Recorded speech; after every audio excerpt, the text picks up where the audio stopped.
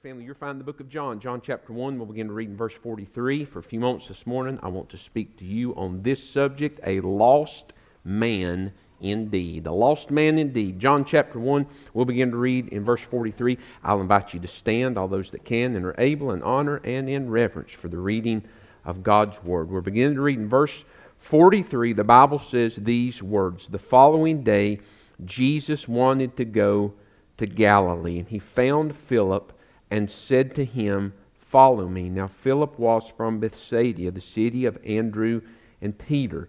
Philip found Nathanael and said to him, "We have found him of whom Moses in the law and also the prophets wrote, Jesus of Nazareth, the son of Joseph." And Nathanael said to him, "Can anything good come out of Nazareth?"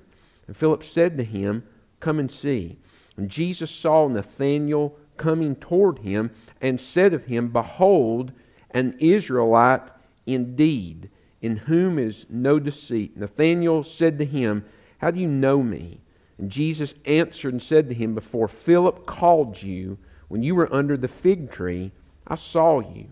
And Nathanael answered and said to him, "Rabbi, you are the Son of God, you are the King of Israel." And Jesus answered and said to him, "Because I said to you, I saw you under the fig tree, do you believe? You will see greater things than these." And he said to him, "Most assuredly I say to you, hereafter you shall see heaven open, and the angels of God ascending and descending upon the Son of Man." Let's pray together. Father, we ask that your Spirit would speak to us, challenge us. God, I pray that you'll convict the lost of where they stand spiritually, their need for you. And God, I pray during the time of invitation, as during this message, God, they come and they see. God, they'll choose to turn and trust Christ today to be Lord of their life and declare Him to be master and ruler of their life. And God, I pray you'll continue to show the church family, every disciple here, that each of these passages that someone might say, "Well, that's just an evangelistic text." God, I pray you'll help us to see that faith comes by hearing, hearing by the Word. Every one of these texts, God, are tools that we can put in our kit bag, God, as we seek to live on mission every day. These are passages of Scripture that we can share with the lost and invite them to turn and trust Jesus Christ. Burn these truths to our heart today. Invite us into your will for where you see each of us in need today. I pray you'll find us faithfully submitting our lives to you afresh and anew today. Bless this time. Be honored. Be glorified through it all. It's in Christ's name we pray. Amen. And I'll invite you again to be seated. Well, last week we saw the calling of Philip. And it is the calling of Philip, though just a few short verses, is a beautiful picture of salvation, plain and simple.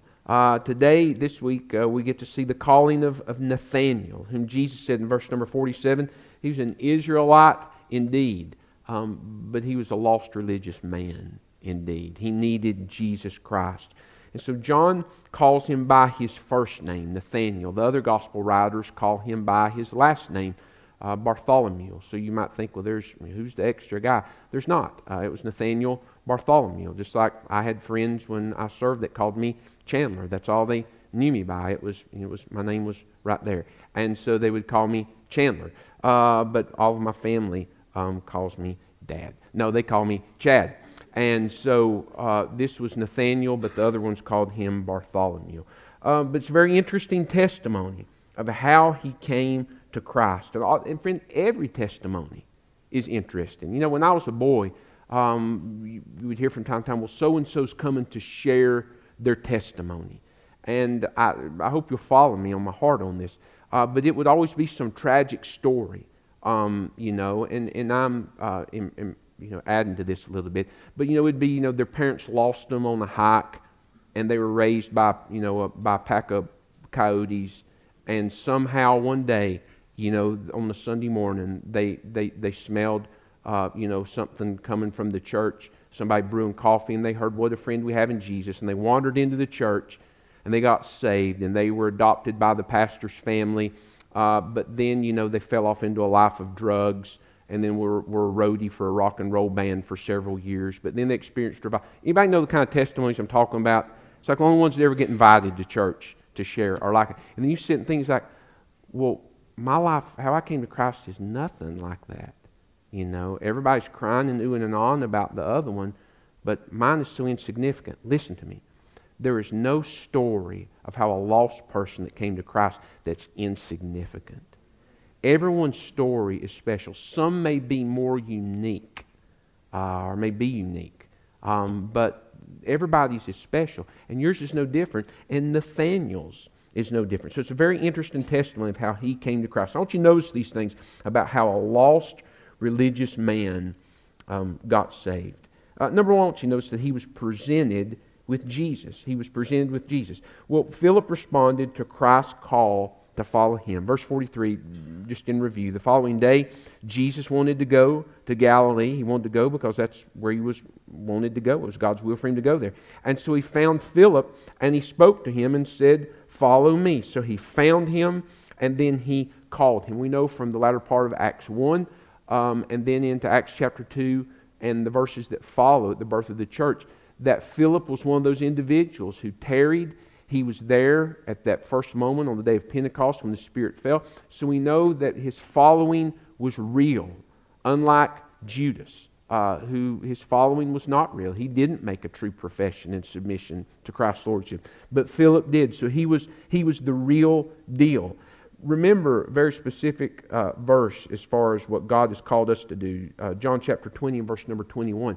Jesus, as he's commissioning the apostles, says, "As the Father has sent me, so send I you." Luke 19:10. We don't have to worry about why Jesus came to earth. He said, "For the Son of Man has come to seek and to save that which is lost." That's the mission that God sent him to do. He says, "As the Father has sent me, so send I you." And that's for everybody.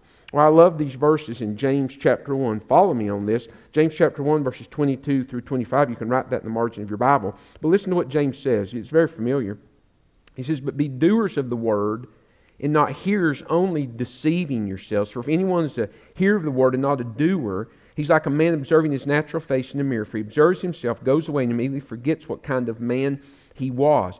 But he who looks into the perfect law of liberty," listen, "and continues in it, and is not a forgetful hearer," listen, "but a doer of the work, this one will be blessed in what he does." He was a hearer and then a doer of the word, a doer of the work. Well, in verse 43, Jesus said, "Follow me." Well, what did Jesus done? Well, again, the Bible says in verse number 43 that he went and he found Philip. Jesus says, "As the Father has sent me," listen, "to find that which is lost." Luke 19:10, "to seek and to save that which is lost." He went and found Philip. As the Father has sent me, he's going to say, "So send I you." And so the Bible says in verse number 45 that Philip found Nathaniel.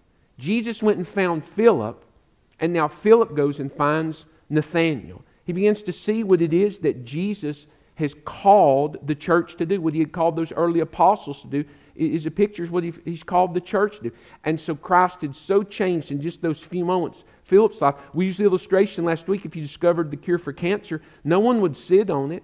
Everybody would run and tell everybody what they had just discovered. Well, Philip had just discovered the cure for sin. And he wanted all of these friends who were dying in their sin to experience the cure for sin, for sin's penalty, sin's possession, and one day its presence, that he had just. And so he was following Jesus already. That's what it means to be a disciple, to be a learner and a follower. Jesus had said, "Follow me." And so don't miss it. He's going and finding lost people to invite to himself. And so Philip's going to go and find lost people and invite them to come and see what Jesus Christ can do for their life. I want you to listen to me. As a disciple, you're never closer to Jesus than when you're being the doer of His Word. We talked last Sunday night a little bit about how the Laodicean church became the Laodicean church and how the church of today has become what the church is today. And there's so much talk about worship and what kind of worship and what the music's got to be set like. And you really can't have music. I mean, listen, we're just a failure on all counts in our church when it comes to worship as far as the modern day church growth expert is. First off, we don't have the right kind of music according to the church growth experts, which I'll say again wouldn't know God if they met Him in the road. But two, we've got the wrong lighting. You know, you got to paint your church black and get some blue lights. And I'm not knocking that, friend. I'm just saying, listen, that has absolutely nothing to do with worship. It may set, listen, it may set a scene emotionally, but worship has nothing to do with your emotions. The greatest act of worship is obeying God's Word. Worship, again, friend, in its purest essence, is enjoying the presence of Christ. I want you to listen to me. You'll never enjoy Christ's presence more than when you're being a doer of His Word. That's how you show God you love Him. Not by hands out or hands up or eyes rolled back in your head. It's not telling, friend. Telling's fine, but you tell Him by doing. And so Philip is going to show Jesus how much he loves Him by being a doer of what he called the church to do. And that's to invite people to see Jesus Christ. And so he's going to go find his friend Nathanael, and he's going to present Jesus to him. And so he goes and he finds him, verse number 45. Now he's going to begin to speak to him. You know, there's this false idea today of lifestyle evangelism. And in part it's true that, listen, what you share verbally is not going to have full impact if your life doesn't demonstrate a life that's been changed by the power of Jesus Christ. And so, but there's this thought that, you know, I'll just live the gospel out in front of people. Well, you know, that's like your doctor coming in, you know, and he's determined what's wrong with you, and then he just kind of starts acting out the cure in front of you. You know, he starts like, you know, like he's unscrewing a bottle, you know, knocking out a few pills, and then, you know, points to his watch, you know, twice a day, and he's like, well, man, that's foolish. You know, why doesn't he just give me a clear prescription and tell me what I need to do in order to be saved? That's exactly right.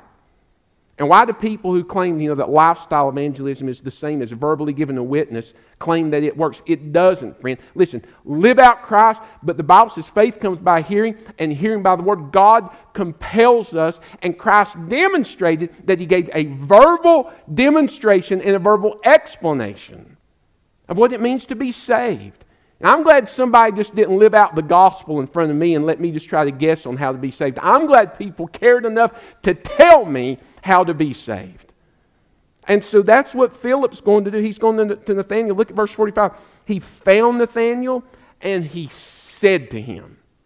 And so he engages him with the gospel. Aren't you glad he pushed through all the garbage excuses that the devil gives people? Well, you can't witness to your friends. And you know, preacher, you can't witness to your family. Where does the Bible say that?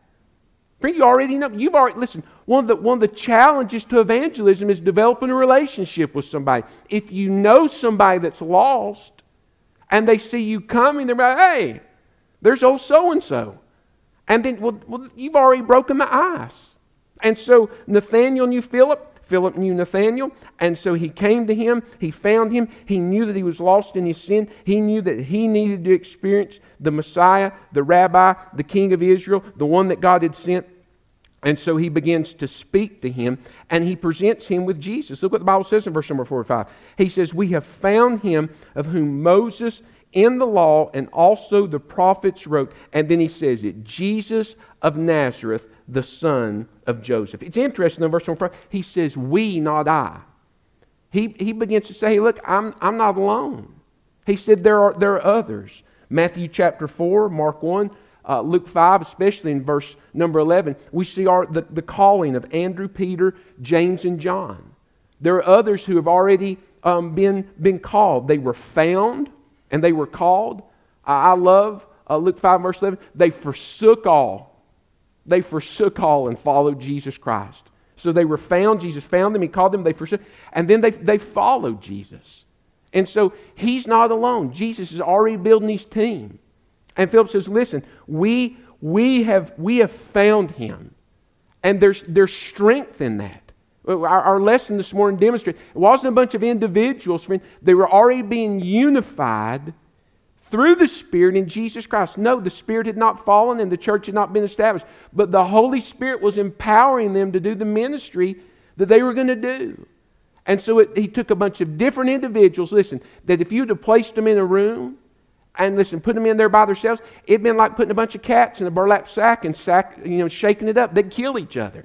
Well, that's what all these guys would have done if you put them in a room by themselves. But you put them in there underneath the Lord Jesus Christ, united in the mission that He's called them into. They're one in spirit, they're one in mission, and they're one in their speech. They're one in purpose. He says, we not I. We found Him. Verse 45, he says, this is Him. They didn't point to the church. They didn't point to the small group. They didn't point to the function. They pointed them to Jesus Christ. And my friend, can I just pause and say that is the need of the day. We've got leaders in Washington, friend, listen, they need to see Jesus Christ. Listen, you find any relationship, any group, any community, friend, that's upside down and broken and it's just been absolutely run amok by Satan's influence. And I promise you, friend, the need is always this, to see Jesus Christ. To see Him for who He is, then to receive Him as they turn from sin, and then to follow Him in a life of surrender, obedient to His will and to His Word. We said, man, we've found Him. But I love Him. He takes Him to the Word. He says, this isn't my opinion.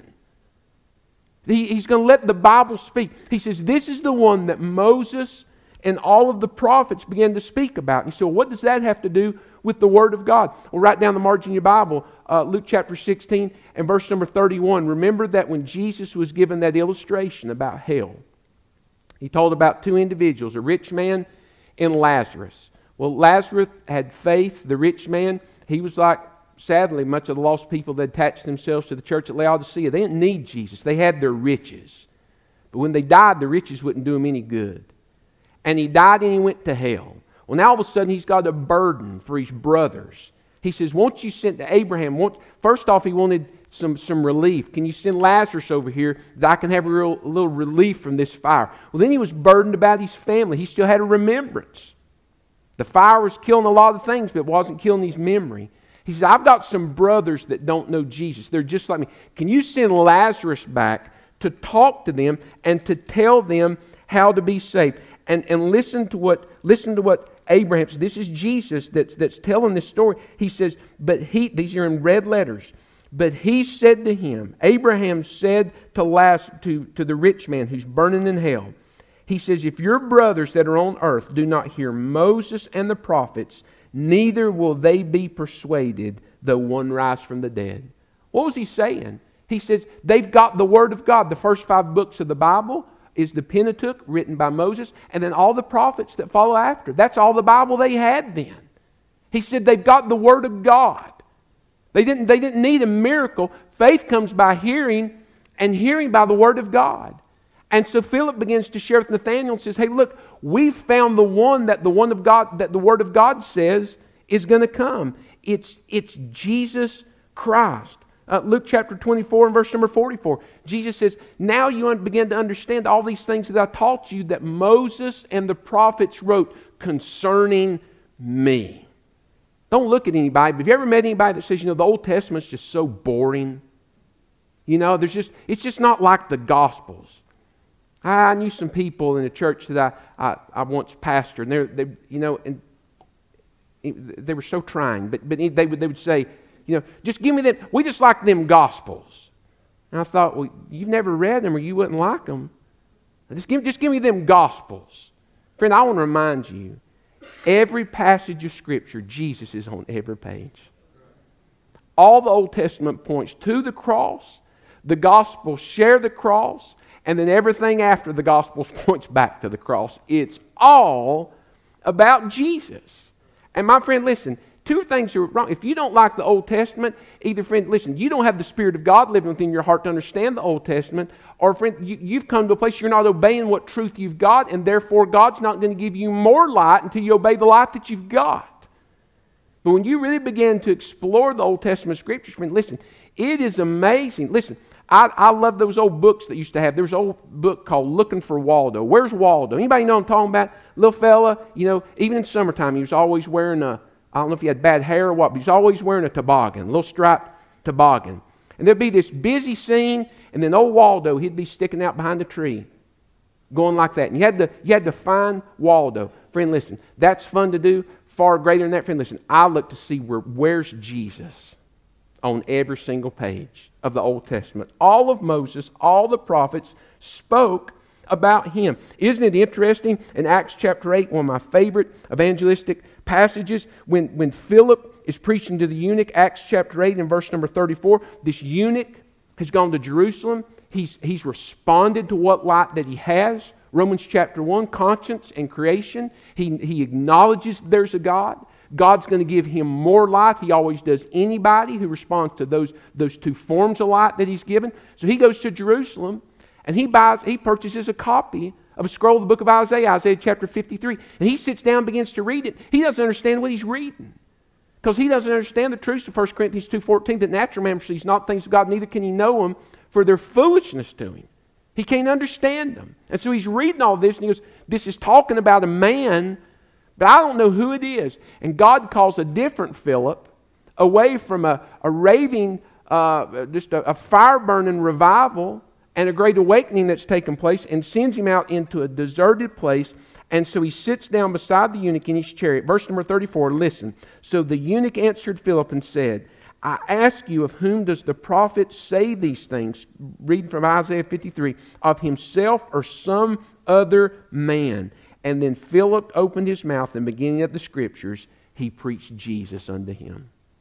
From the book of Isaiah, he begins to preach Jesus. He presented Jesus to this eunuch. And listen, Philip goes to Nathanael and he simply presents Jesus to him. Listen to me. Those of you that have a hiccup and a hang-up about sharing the gospel, you've got to finally come to grips with this fact. You don't have to come up with something clever and cute to say. Just present Jesus as He is in His Word. And my friend, Jesus and the Holy Spirit will do the rest. That's all you've got to do. And invite people to receive Him. That's what Philip is doing. He presented him with Jesus. Number two, I want you to notice that now he's perplexed about Jesus. He was presented with Jesus, Nathanael was, but now he's perplexed. He begins to hear about this, and he's got a hiccup. He's got a hang-up. Listen to what the Bible says again in verse number 45. Philip found Nathanael and said to him, we have found him of whom Moses in the law and also the prophets wrote, Jesus of Nazareth. Now listen to me. As soon as he said Nazareth, it was almost probably like in a movie where you hear somebody, like you see a mother who's in a conversation and she sees somebody on the playground push her child down. And all of a sudden the mama bear comes out inside of her. And the woman continues to speak, but the director of the movie, it makes it all fade into just blurred words that you can't hear anymore. And all she's focused on is what happens to her child. And she begins to push that person away, and she's going to get her baby who's been knocked down. Any of you ever seen anything in a movie like that before? They kind of drowned out everything else the person's saying. Well, that's exactly what happened in the conversation with Nathanael and Philip. Everything was going great until Philip said the word Nazareth. Because Nathanael had a hang-up. He had a preset in his mind that there was nothing good that could come out of Nazareth. The Bible continues to say, he says, in verse number 4, he says, can anything good come out of Nazareth? John chapter 21, verse number 2, you can put that in the margin of your Bible. Nathanael was from Cana. And so maybe they had a rival between the towns. But for whatever reason, he thought only trash came out of Nazareth. He looked down on everybody and everything. And don't sit there and look so holy this morning. You know there's parts of this community and towns that you probably think the same thing about. Think, well, she's a good person, but she came from over there. Well, she went to school at so-and-so. It's amazing where they're at today.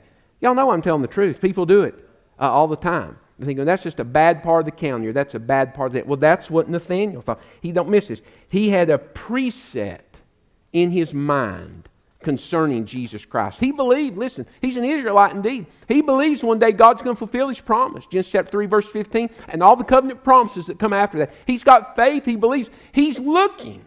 That's probably what he was doing under the fig tree. That was their air conditioner. Maybe he was reading his Bible, and he was thinking out there in the shade, the heat of the day. He's thinking, well, I can't wait. John the Baptist is coming. There's a whole group of people following John the Baptist, saying, behold the Lamb of God. Man, surely he's going to come out of Cana. Not a better town than that. Wonder who it is. Wonder if it's my neighbor. Wonder who he is. And then as soon as he hears Nazareth, whoop, that can't be him. Because he had already determined in his mind who and where he had to come from. Don't miss this. Anything that violated that precept would not be accepted. Anything that Philip was going to share that already violated that precept that he'd put in his mind concerning Jesus, it was gone. In his mind, Nazareth was a trashy area, unlike Cana, and therefore only trash could come from Nazareth. And so now he's perplexed. He's confused. Philip has begun to present Jesus to him, but now he's got a hang-up. He's got some questions that he does. He's confused. So his precepts collided, don't miss this, with the truth of God's Word. God's Word's being shared. Listen, this is what Moses and the prophets said, and he's fulfilled it. It's him. But now his precepts are colliding with the truth of God's Word and concerning Jesus, and he's perplexed. He's got in his mind that absolutely nothing good, no profit can ever come out of Nazareth. We know there were also some authorities in that day that had the same problem. John chapter 7 and verse number 52, these officers were sent by the Pharisees to investigate Jesus Christ. And man, their heart was touched. Verse 46 of John chapter 7 says, no man ever spake like this man. It says, listen, we've heard a lot of people talk, but there's something different about this man. It's not our emotion. God did something in our heart. We've never heard words come out of an individual like this. And the Pharisees answered him and said, are you deceived? You're like all these narrow-minded people who are following him. We know who the Messiah has to be. We've already determined this.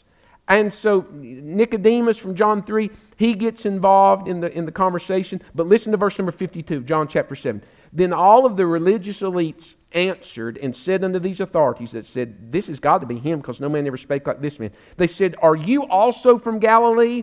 Search and look, for no prophet has arisen out of Galilee. Oh, really? Well, what about Jonah? And what about Nahum? 2 Kings chapter 14, verse 25, a text that we'll see in a few weeks. It says that Jonah came out of Galilee. The book of Nahum, chapter 1, verse 1, identifies him as a prophet who arose out of Galilee.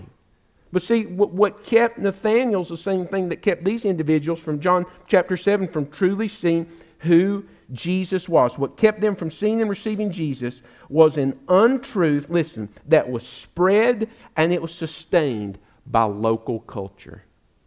You see, their local culture had developed a preset in their mind about Jesus Christ. Stay with me. And so when Philip begins to share the Word of God with him, that collided with this preset. Now he's got to make a choice. Continue to be guided by the preset, or admit that that was all garbage and submit himself to the true Word of God. And we see it every day. I'll give you an example. Imagine that someone who's been truly saved in our day, God has changed their life, and they begin to be burdened for a neighbor in their neighborhood that they know doesn't know Jesus Christ. And so they decide they're going to go share the gospel with them from God's Word. And they begin to, Luke 13:3 says, except you repent, you'll all likewise perish. They shared with them Romans 3:23. They shared with them Romans 6:23. But they're getting down to the nuts and bolts of the gospel. What's it take to be saved? Well, Jesus says, Luke chapter 13, verse 3, except you repent, you'll likewise perish. We saw that last week in Philip's life, turning from sin to Christ in saving faith. And then they share Romans 10, 9, and 10. The heart believes, the mouth confesses. Confess Jesus to be Lord of your life. As you repent, believe He died, rose again, you receive Him to be Lord of your life. So that individual shares that with the neighbor. But here's the problem. Now this is going to be hard for you to believe, okay? You're going to have to stretch yourself to get this. Okay, is everybody awake? Some of you don't. This is really going to stretch you. Imagine that the person grows up in a culture where they believe it simply takes belief in Jesus as God's Son and that He died on the cross and then being baptized in the church to be saved. I know that's hard. You've never met anybody like that before, have you? You never ran into him. Friend, that's the good Baptist in the South. All they believe is, just to have mental assent that Jesus died and that He rose again and then be baptized and everything's good. But when somebody begins to share with them, no, Jesus says you've got to repent of your sin and by faith trust Jesus to be Lord, Lord, of your life. Because that's what the Bible says. When they begin to share that, they're, wait a second. I grew up here and all you got to do is believe, Jesus died, and I believe that, and I got baptized. I've been baptized. I can show you my certificate, so I'm good.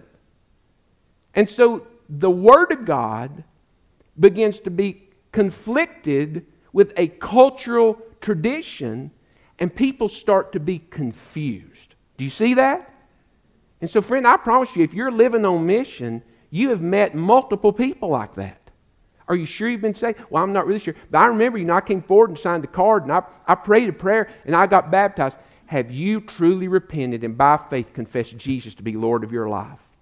Well, but I remember when I got baptized, and so they began to be confused. Nathaniel, he's got all these, nothing good can come out of Nazareth, so that can't be Jesus. We begin to share with people what the Word of God says, and they're perplexed, they're confused. What's the fix for the problem? Okay, Nathaniel's got a problem. The person you're witnessing to that's confused because of their cultural traditions. They're confused. What's the fix? Well, Philip simply repeated God's words to him. Nathanael said, can anything good come out of Nazareth? Look at the fix, verse 46. Look at it. Philip said to him, come and see. I'm pointing you to Jesus Christ. You say you've got a hiccup, you've got a hang-up. Come and see for yourself. What was he repeating? Verse number 39. Jesus said, come and see. Just turn them to the Word of God. Listen to me, friend. My job is not to try to convince people to be saved. My job is to present the Word of God and invite people to receive Jesus Christ and respond to His invitation. So I can't answer every hiccup. I can't fix it. Well, they've got all these issues. They've got all these problems. Listen, the fix is just to invite people, come and see. And that's third what I want you to notice. He processed Jesus. He was presented with Jesus. He was perplexed about Jesus. And now he begins to process the person of Jesus. He's going to go and see for himself. Look what the Bible says in verse number 47. Nathanael's like, well, all right. So Nathanael coming toward him. He got up from where he was, and he's going to Jesus, and he's going to investigate for himself. He has this preset in his mind. Nothing good comes out of Nazareth. Philip, sharing the Word of God, says, no, all Moses and the prophets, it's fulfilled in him. This is the guy. He's already changed my life. He's changed Peter. He's changed Andrew. He's changed James and John. We've all been changed. I'm telling you. It's the real deal. Come and see. So he decides to go and see. And he was wise to investigate. He was wise to investigate. He responded to the invitation through Philip and Christ to come and see. Psalm 34 and verse number 8. Oh, taste and see that the Lord is good. He's just going to take a taste and see. Now I want to tell you, if you're here this morning, I want you to listen to me, everybody on the sound of my voice. Somebody may be listening to this in a rebroadcast. If you've never been saved, you know you really haven't. You say, well, I've got all these questions, about God and, and the existence and good and evil and sin. I've got all these questions. Well, then, you know what? I simply invite you to come and see. Come to Jesus Christ. Come to God's Word. Quit telling me all your excuses. That you're an atheist and you're agnostic and the Bible's got all these problems and the Bible's got all these contradictions. I invite you, come and see for yourself. Just come and see. Now, I promise you, if you come and see, you'll leave with the truth. There's never been anybody that's come to Jesus with the right heart that left without knowing the truth. No one. If you have questions, I invite you, just come and see. But if you don't come with the right heart, you won't see. You say, well, what do you mean by that? Well, now listen to me. I'm sure, this never happened to you, but it happened in my family. Just last night. We tried to get our kids to try new things from time to time. It didn't happen last night. It was the night before. So we tried to get our kids to try new things from time to time. But, if they just make a preset, and I won't say which child, Nick, if they get a preset in their mind, listen to me, that they're not going to like it, it doesn't matter if that dish tastes like vanilla ice cream with chocolate syrup on it, they're not going to like it. Does anybody know what I'm talking about? You had a kid in there and say, that looks gross.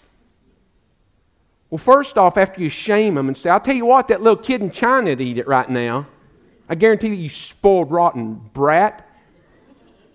And people 50 years ago, the adults ate first and then the kids ate last. Everybody know what I'm talking about?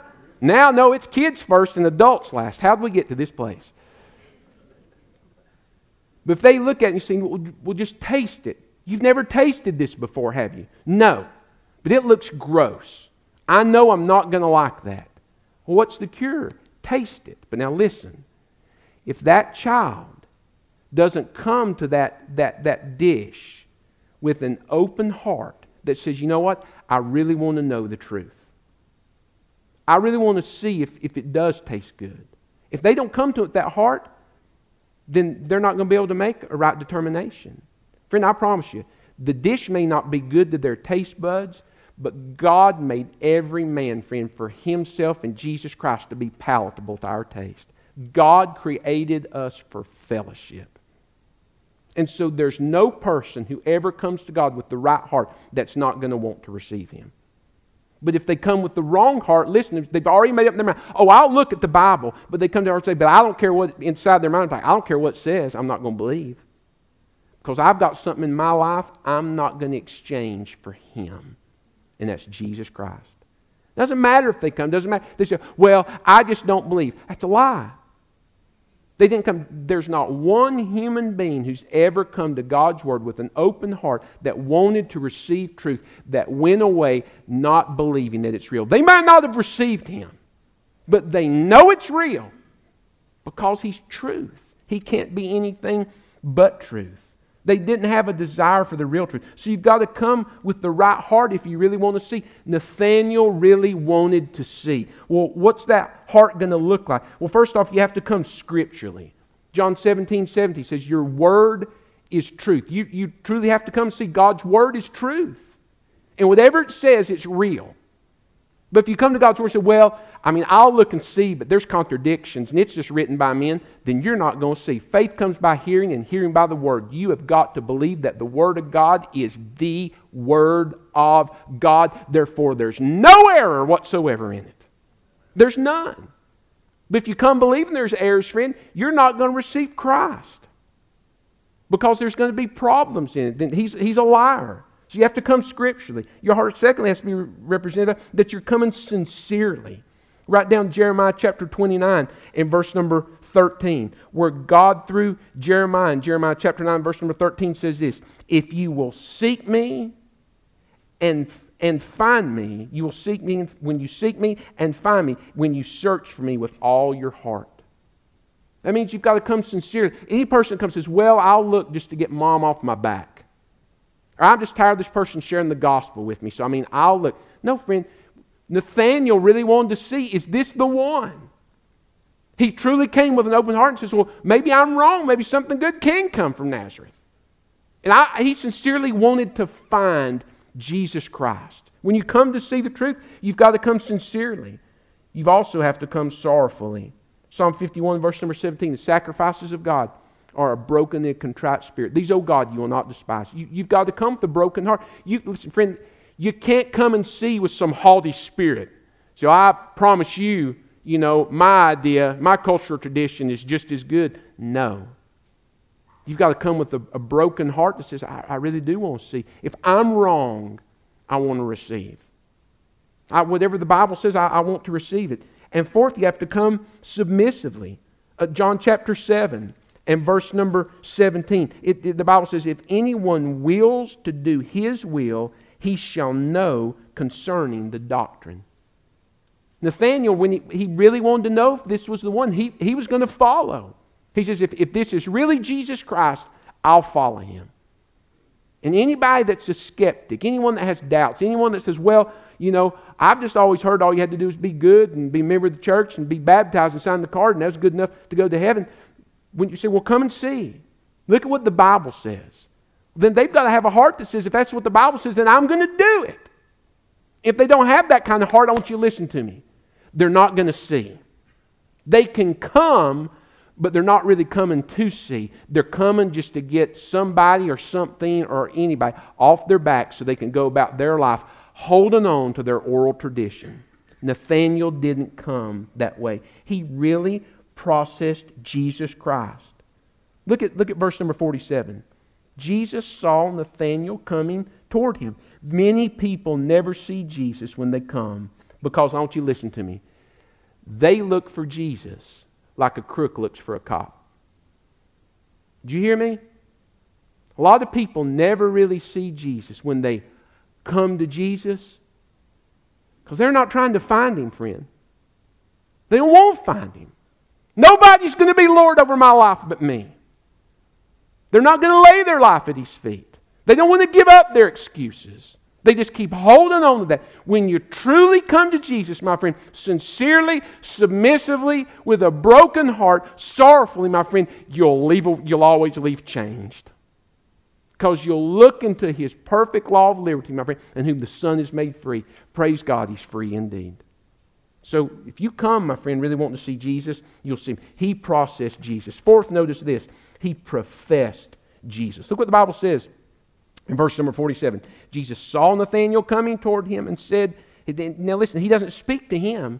He looks to the others that are with him. He looks at him and he looks at the others and says, behold, an Israelite indeed, in whom there's no deceit.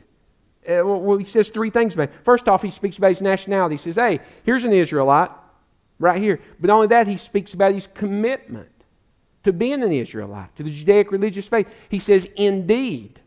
This guy ain't a fence rider. You know, comparing to our text last week from Revelation 3 at the church of Laodicea. It says he's not lukewarm. He's not a lukewarm Israelite. He's an Israelite indeed. But then he begins to say something about his character. He says, in whom there is no deceit. That word literally means cunning deception. Genesis 3, the serpent was more subtle than any beast of the field which the Lord God created. Remember, Satan was deceptive. He was cunning. Not that way with Nathanael. What you saw was what you got. When he spoke to you, that's the way that it was. He wasn't kind of a shyster. You know, he didn't flatter people. He told it exactly the way that it was. And so he heard those things. He's like, well, you know, he's right on all that's really me. And so in verse number 48, Nathanael, he continues on. He begins to engage Jesus' words. And he said to him, how do you know me? I mean, all three of those things are right. How do you know me? And so Jesus says something to him that only Philip and only Nathanael and those who were around could have known. Jesus answered and said to him, before Philip called you, when you were under the fig tree, I saw you. And his heart stopped. How did he know that? Philip's been with me the whole time. How did he know that? That's the power of God. His heart was changed by the Word of God and the power of God. And that's all that it took for Nathanael. And he grabbed hold. Only God could know this. And so listen to me. He exchanged, don't miss this, his cultural tradition, whatever his hang-up was, he exchanged that for truth. He was invited to come see Jesus. He had a hang-up. He was perplexed about Jesus. He's processing all these truths. And now he comes and he begins to see. And he says, you know what? Philip's right. This is the Messiah. This is the Son of God. And so he begins to make a profession. Look at verse number 49. Nathanael answered and said to him, Rabbi, you are the Son of God. You are the King of Israel. Three things that he said in that. Rabbi means master. He says, you're the one. You're not just the rabbi. You're my rabbi. You're my master. He says, now you're going to be Lord of my life. Whosoever calls upon the name of the Lord will be saved. He says, you're my master. He says, you're the Son of God. What's that mean? You're the mediator. You are the picture of what all the Old Testament priests were. We couldn't make an offering. We couldn't go to God. We couldn't go into the Holy of Holies. The high priest had to do it for us. You're our high priest. He says, you're the way to heaven. You're the mediator. He says, and you're the King of Israel. You're the Messiah. You're the promised one that would come, not to be our political ruler, but to be a ruler of men's lives. You are the Messiah. Ephesians 2, 8 through 9. Friend, listen, He was saved just like you and I through faith. He had faith in Christ's word about Himself. He exchanged his cultural hiccups and hang-ups, all these confusion. He exchanged all that religion. For years, Nathanael had been a man who was pursuing after God. And now, all of a sudden, God's pursuing Nathanael. And he turns and he receives Jesus to be Lord of his life. That's the difference, friend. One of the differences between Christianity and every other religion is this. Christianity is not a religion. It's a relationship. It's a relationship between man and God through the Lord Jesus Christ. So he had faith that Jesus was all of these things. And he turned and he professed it so for him. For him. He couldn't do it for anybody else, but he did it for him. And I love these next two verses, and we could spend a lot of time developing these, but for the sake of time this morning, we will not. So, verse 50, Jesus answered and said to him, because I said to you, I saw you under the fig tree. Do you believe? Do you have faith? It was. He had faith in His word. He says, you'll see greater things than these. Greater miracles that are going to take place than these. And he said to him, well, I love this. I mean, he begins to bear out, says, Moses and the prophets, he said, look, Genesis 28, I am Jacob's ladder. He said to him, most assuredly I say to you, hereafter you shall see heaven open and the angels of God ascending and descending upon the Son of Man. Listen, friend, it wasn't the Judaic religious faith that people walked into heaven. It was Jesus Christ. He bridged the gap, Isaiah 59:2. Your sin has separated you from God, and Christ came, Philippians 2, to this sin-cursed earth to make a way that man can experience God's love, God's forgiveness, and have fellowship. He's the ladder. He's the way to heaven. And so he gave him this beautiful, beautiful illustration. Well, I close with this story. There's a lot of books that I've enjoyed reading since I learned to read when I was a young boy. But in 1961, there was a man that wrote a book called Where the Red Fern Grows. I bet everybody in here, if you grew up in the 80s, you probably read it in the 5th grade or had to. But I remember reading it and then cried my eyes out at the end of it. It won't be a spoiler, okay, in case you never read it. But it has a terrible, sad ending. But anyway, it's about a little boy who saved up his money to buy him two coon dogs. And he saved it to get these two red bones. And he named them Old Dan and Little Ann. But when they were puppies, he had to train them. And Billy was the boy's name. Well, Billy's grandpa is the one that helped him with all of this. He owned a general store. And Billy's grandpa says, we've got to get you... Now, some of you animal lovers in here, you may not like this, but they had to get a dead raccoon to get a pelt to be able to train the dogs. And he says, I remember an old-fashioned trap, his granddad said. Now, follow me on this. He says, now what we're going to do is we're going to get an old bracing bit. That's nothing more than a drill bit. And we're going to go out and find us a log. He says, we're going to get about a 3/4 inch bit, and we're going to drill a hole down into that log a couple inches deep. This is what Grandpa's trap was, do you remember? He says, and then we're going to get some horseshoe nails, about 7 or 8 of them. He says, but then we're going to find a little piece of a pie tin, something shiny, and we're going to cut it small enough to fit down inside that hole, and then we're going to put some horseshoe nails down at an angle to make kind of a cone. He says, because there's something in the nature of a raccoon that when they get a hold of something shiny, they want to grab it and they want to hold on to it, and they'll never let it go because they think it's of value. And so along comes this little raccoon. He looks down in the hole. He sees this little shiny thing. He sticks his hands down through the nails. It's loose. And then when he makes a fist, though, he can't get it back through the nails. And he's stuck there. And I won't tell you the last part. Billy comes along with the club and he bashes the raccoon's brains out, and he gets the raccoon. Here's the point of the story. The raccoon's holding on to this little piece of tin. Everybody got that? All the raccoon has to do to experience life is let go of what he thinks valuable, and his little paw will come right out of the trap and he can run to safety. But as Billy's coming with the big old stick to bash his brains in, he knows death's certain. It's coming. When he feels the stick, he knows, this isn't good. All I've got to do is let go of this worthless piece of pie tin, and I can experience life. But he doesn't. He holds on to what he thinks is valuable, and he gives his life for his mistake. I want you to listen to me. Hell's going to be full of people that held on to worthless doctrine, untruths, when the Bible told them, let go of that which is worthless and grab hold on that which is real, and it's the Lord Jesus Christ. If you're here this morning, you've never been saved, I don't know what you're holding on to. You may be listening later. I'm looking right at you in a rebroadcast. You may be holding on to something that you will not let go of. I promise you, friend, it's going to take you to hell.